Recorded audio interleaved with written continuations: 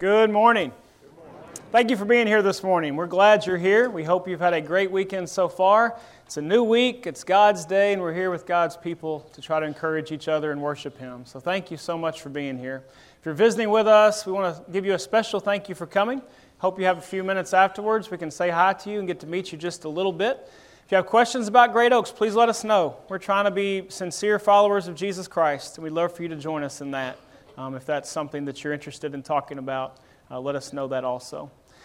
Before we get going, I need to introduce our newest sister in Christ, Miss Mia Furmanek. Would you please stand up for just a second? Let everybody see you. This is Mia. She was baptized into Christ last Sunday after morning worship services. You can have a seat, and I'll tell a little bit more about you. She's been studying there with her grandmother, Donna Stewart, who's sitting next to her. They've been studying for a while about Christianity, about what that commitment entails, and so she decided last Sunday was the day she wanted to put on Christ in baptism and have her sins washed away.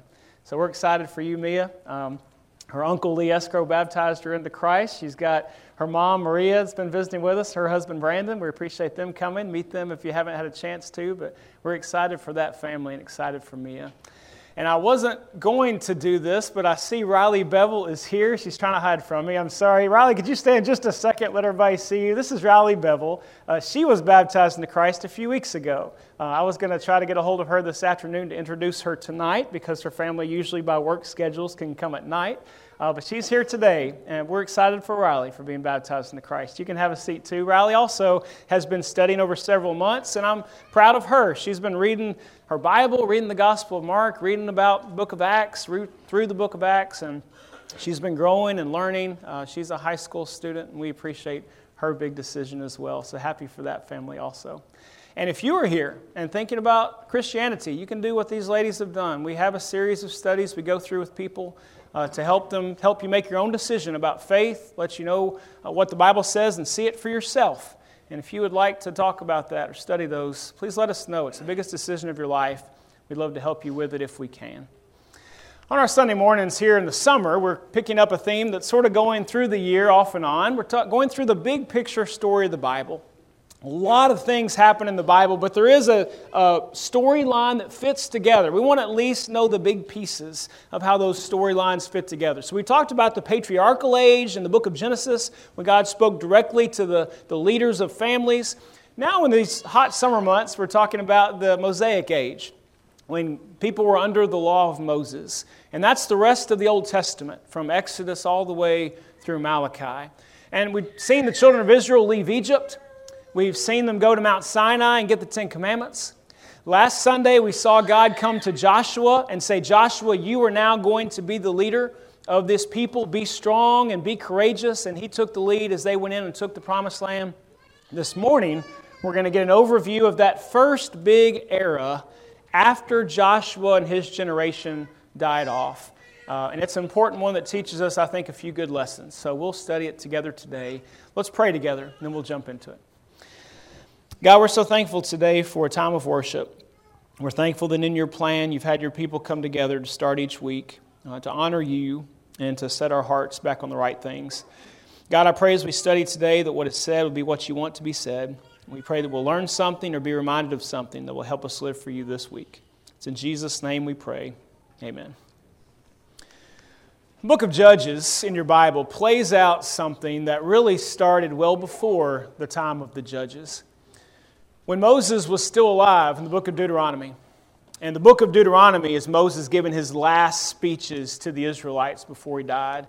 And in that book, among the things he taught them for God was that if you will follow God, you will have God's blessings.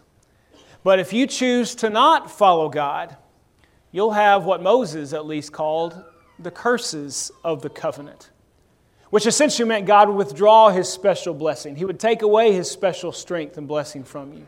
In fact, in the book of Deuteronomy, Moses said, when you go into the Promised Land, here's what I want you to do.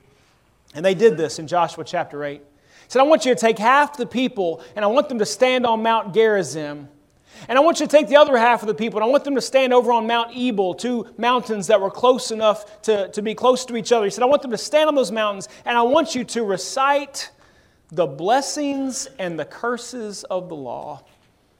And those blessings and curses were given in Deuteronomy 28. I won't read them all, but you notice he starts that chapter. He says, if you diligently obey the Lord, verse 2, all these blessings will come upon you and overtake you. What a great word. God's blessings overtaking you if you'll be with God. And then he lists many of those blessings in Deuteronomy 28 if you want to read it for yourself. And then later on he says in verse 15, but if you do not obey the Lord your God, then these curses will overtake you. This lack of blessing from God. All these other nations that will be around you, all of a sudden, they're going to be bigger than you anyway. But if you don't have God with you, you're not going to have much chance against them. And so the covenant between Israel and God was, if they would stay with God, God promised bigger blessings than they could ever imagine for themselves.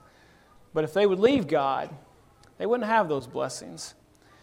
And you see that play out in the rest of the Old Testament. In fact, those promises came so true that some scholars call this the Deuteronomic history. You see the word Deuteronomy in that word Deuteronomic, and I hope I'm saying it right. But the Deuteronomic history, if you want a precise definition of the Deuteronomic history, this is from the concise Oxford Dictionary of World Religions. It says the Deuteronomic history is the name given by scholars to the theory of history in the biblical books of Deuteronomy through 2 Kings. And this is the theory. Obedience to the commands of God leads to success, and disobedience to disaster. I think the only thing I would add to that is I would say that the Bible makes clear this isn't just a theory of history for them, and it's not just in those books. I think you find the entire Old Testament plays out that idea under that law of Moses. That was their covenant. That when the children of Israel stayed with God, they had God's blessings. And when they left God, they found that to be a disastrous place to be. That is the story of the Old Testament. And that is the story of the book of Judges. In fact, the book of Judges, as it starts off in chapter 2. Chapter 1 tells how Joshua and his generation have died off, and they were so faithful. In fact, they might have been the most faithful generation you see anywhere in the Bible. But that generation has died off. And here in Judges chapter 2, verses 11 through 23, I won't read all of it, but I've got a few verses up here to point out the cycle that happens over and over again in the book of Judges. Verse 11 of chapter 2. It says, then the sons of Israel did evil in the sight of the Lord and served the Baals. Those were those false, pretend other gods of the nations around them. So they did evil in the sight of the Lord. They served these other gods, and they forsook the Lord, the God of their fathers, who had brought them out of the land of Egypt, and followed other gods from among the gods of the peoples who were around them, and bowed themselves down to them. Thus they provoked the Lord to anger. You notice verse 12 points out all that God had done for them. But they would get comfortable. They'd get settled in the promised land now, and they would forget God, and they would start serving these other gods, and God is angry about that. And so verse 14 says, the anger of the Lord burned against Israel. He gave them into the hands of plunderers who plundered them. So instead of God protecting them from the people trying to steal from them, God withdrew His special protection because they've left God. He sold them into the hands of their enemies around them so that they could no longer stand before their enemies. These other nations were more powerful anyway, but God has now withdrawn His protection. And so the people would leave God. They would be taken by these other nations. Verse 15 goes on to describe that this is because of what God had said back with Moses. Then verse 18. When the Lord raised up judges for them, the Lord was with the judge and delivered them from the hand of their enemies all the days of the judge. For the Lord was moved to pity by their groaning because of those who oppressed and afflicted them. And so you can see in that verse, judges are not what we call judges today. These weren't people who sat on a bench and heard cases and decided what was right and wrong. These judges were more like deliverers. They were often military leaders. And so God, at the end of that verse, eventually the people would be so hurt by these other nations that they would finally cry out to God and finally realize, hey, all this is happening to us because we've left God. And so they finally cry out to God, and God is moved with compassion. He loves His people. He wants them to be right with Him. And so God would raise up a judge, a deliverer, who would help get these people out of the difficult situation they found themselves in. But then the cycle would continue, verse 19 would describe. It says, "But it came about when the judge died that they would turn back and act more corruptly than their fathers, in following other gods to serve them and bow down to them. They did not abandon their practices or their stubborn ways." This happens over and over again. They leave God, other nations start hurting them, they cry out to God for help, God helps them with a deliverer, and then they go right back to following other nations. And the cycle just continues over and over through 13, most people count, 13 judges in the book of Judges. I want us just to point out how it works in one of them. The best known of the 13 judges are Deborah and Gideon and Samson. You probably heard all of those names if you spent much time around the Bible or church. Gideon is the one I want us just in a broad brushstroke. There's so much more to say about the life of Gideon. But I just want us to point out how this cycle works in the life and the deliverance of Gideon. You see, for example, first of all, the people do evil, and they're oppressed this time by the nation of Midian. Remember, as they go into this promised land, they had to drive out some sinful, evil nations to get their place in the land. But as Joshua 1 describes and Judges 1 describes, they didn't drive out everybody. And so all these other nations are still around, and they were constantly trying to get Israel to follow their gods. And there were always issues with these other nations. This time it was Midian. And so Judges 6 says, again, notice how this cycle starts. "Then the sons of Israel did what was evil in the sight of the Lord, and the Lord gave them into the hands of Midian 7 years. The power of Midian prevailed against Israel. Because of Midian, the sons of Israel made for themselves the dens which were in the mountains and the caves and the strongholds." And it goes on to describe what Midian would do. They would come in every time there was a harvest, and they would take all of Israel's crops, and they would take all their livestock.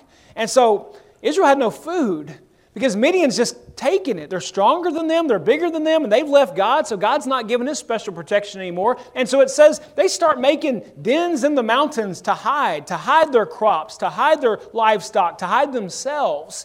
And this went on for 7 long years until finally a prophet, an unnamed prophet, Judges 6 tells us, starts speaking, and the people start to realize, hey, this is because we've left God. Just like the covenant said, just like Moses said would happen if we left God. And so what you then find, as the cycle continues, the people finally cry out to God. God, we need you.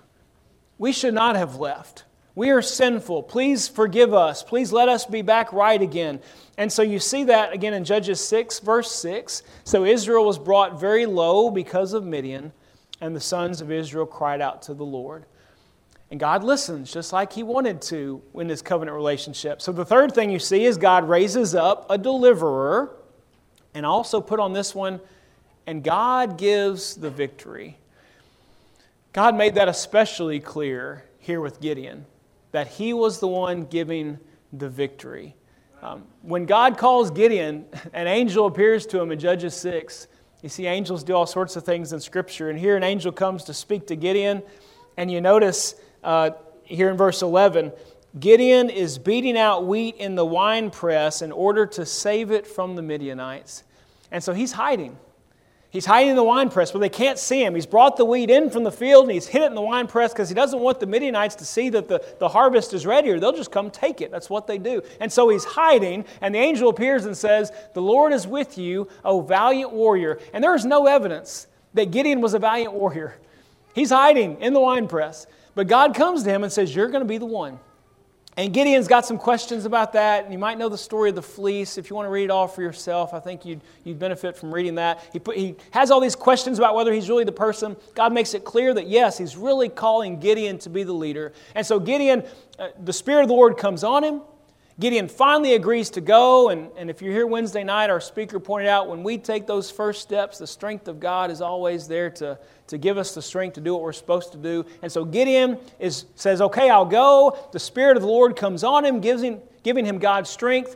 He blew a trumpet.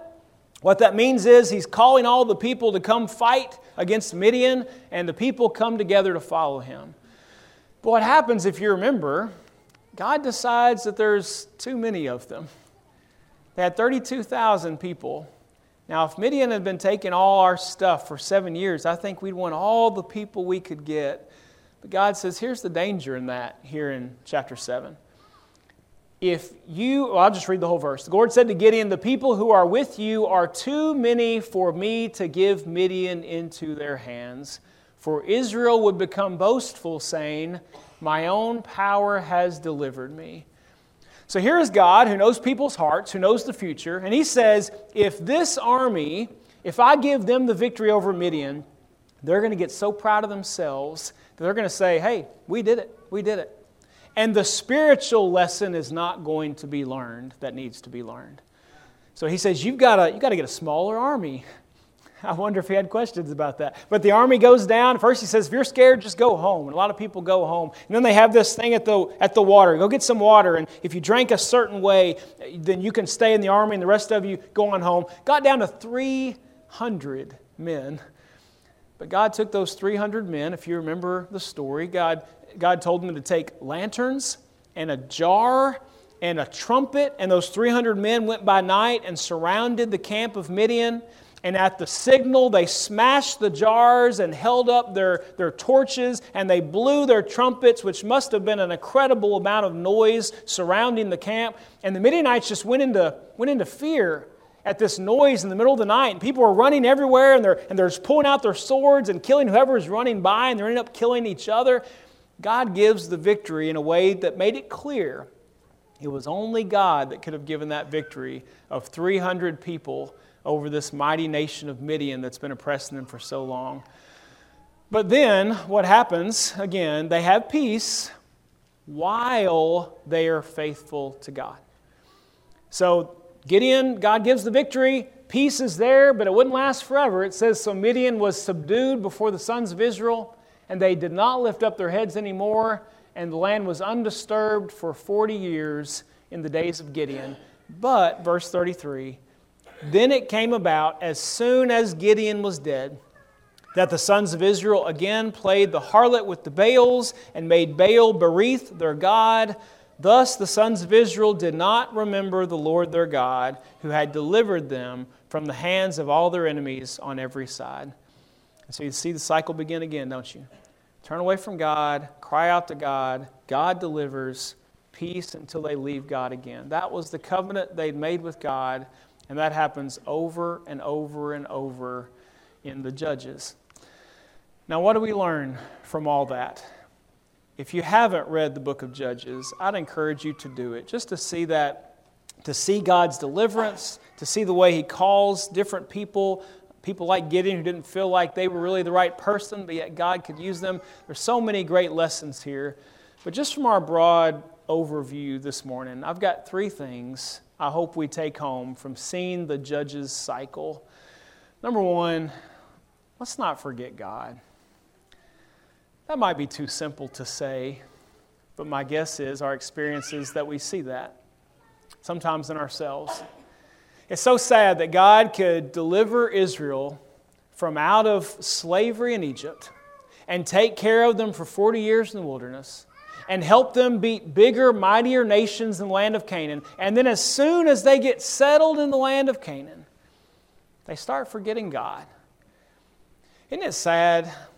There's something about us that we seem to get comfortable in life. And the more comfortable we get, we're not always comfortable in life, but when we get comfortable in life, we seem to let God sort of drift a little bit, don't we? You know, sometimes we wonder, sometimes I wonder, why didn't God just make a world with no problems and no suffering? I think there's a lot of good reasons for that, but among the biggest and I think most significant reasons is that wouldn't be good for us spiritually.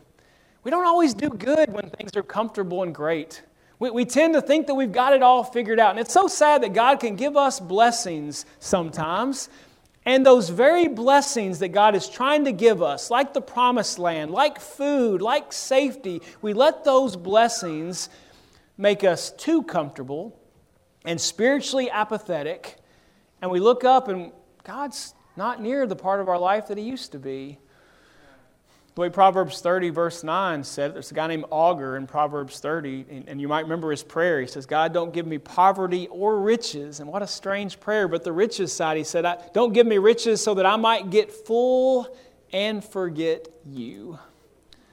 Sometimes God gives us blessings, and we let those very blessings make us too busy and too distracted and too comfortable, and God gets pushed over to the side. Let's not make that mistake.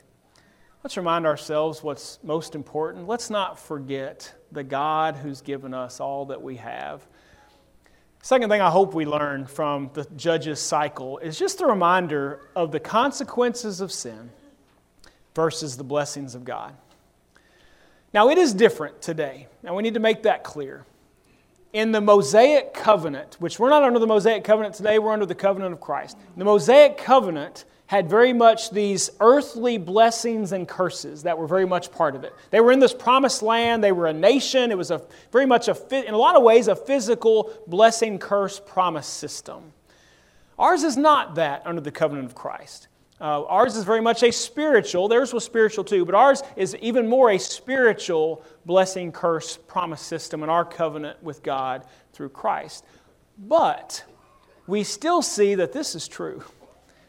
The reason people say things like, sin will always take you further than you wanted to go, and it'll always cost you more than you were willing to pay, and sin will leave you left in a pig trough, a reference to the prodigal son parable. The reason people say stuff like that is because it's true.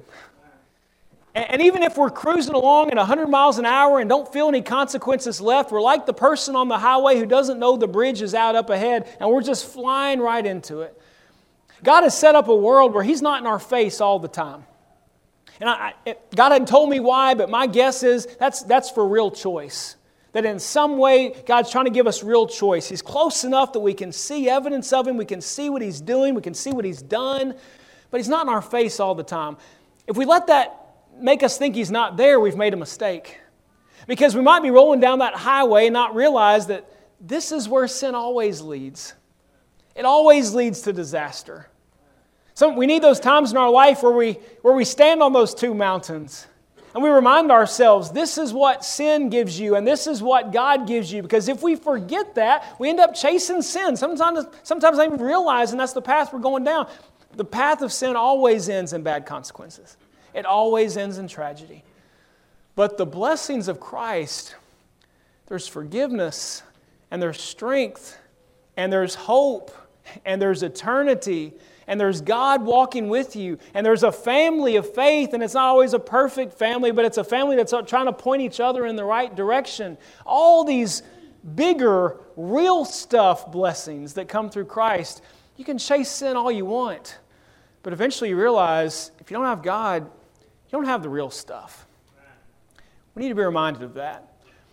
And you think about that parable Jesus told, the prodigal son, when he's there in the pig trough and he's left his father. And I love the little phrase as Jesus told the story. I think it's about verse 17 of Luke 15. He says, and he came to himself. He'd been chasing sin. He'd been living for the world. And finally he came to himself. And you know what he came to himself and started thinking? It was a lot better back home with God than all this stuff I've been chasing. We need to have that realization before it gets too far down the path. Some people never turn back. Some people never wake up until it's too late. Let's remember there are real consequences for sin, and there are real blessings of following God. And on this last one, before I put it up here, this third one, I just want us to think about that Judges cycle in general. Just the sometimes with God and sometimes not with God and going back and forth. And sometimes we see that in our own life. Now, I do believe, just by the nature of growth, that our lives our faith is sometimes going to be stronger than others, and sometimes we got to recommit ourselves and get back, and sometimes we drift and we didn't realize it. All that stuff's going to happen. But let's try to make sure that pendulum swing of Judges doesn't become us. Because sometimes we're so flighty and we're so inconsistent, and sometimes we live faithfully and sometimes we don't look anything like a Christian. I'll go ahead and put up here what I had in mind for that blank. Let's build a bigger consistency in our faith. Let's deepen ourselves. Let's grow to the point that this is really who we are. No matter who's around, whether things are good or bad, Whether we're with friends or church people or family or neighbors or people at work, this is who we are. We're not swinging all over the place, sometimes faithful, sometimes not. We don't want the judge's cycle to be us. Let's become people who God can count on, who God knows wherever I put them in life, they're going to shine the light of my Son, Jesus Christ. And when you show God that type of consistency, it's when God can really start using us to make the world what He wants it to be, a better place for His Son, for faith. We learn a lot from Judges. I guess maybe the final thing is simply that. Let's make sure we are really with God, keeping the covenant that we have made with Him. One other thing you notice from that Judges cycle is whenever sinful people turn their life back to God, cry out to God, you notice what God did? God didn't say, hey, too bad, I told you. You had one chance, you blew it. God didn't do that. God wanted, whenever sinful people came back to Him, God listened to those cries, He listened to repentance, and He restored the relationship. He restored the relationship as they turned their hearts back to Him. If that's you today, if you've been going down the wrong path, know that God is always there. God wants that relationship to be rebuilt. Don't go too far down that path because some people find it's really hard to turn back. But God is there waiting. And if today is the day that you're ready to become a Christian, why not do what the Bible says to do to receive the forgiveness of Christ, to receive the hope of heaven, to receive the relationship with God you want to have?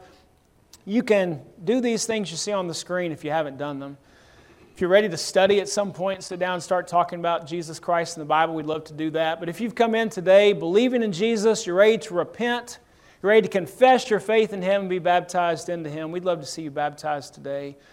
We're about to sing a song of invitation, and we'll be down here ready to help if we can help anybody. If you have prayers you'd like us to pray for, if you have sin you need to confess, you have a church family that wants to help each other get to heaven, if we can help you in any way, you can come to the front now while we stand, while we sing.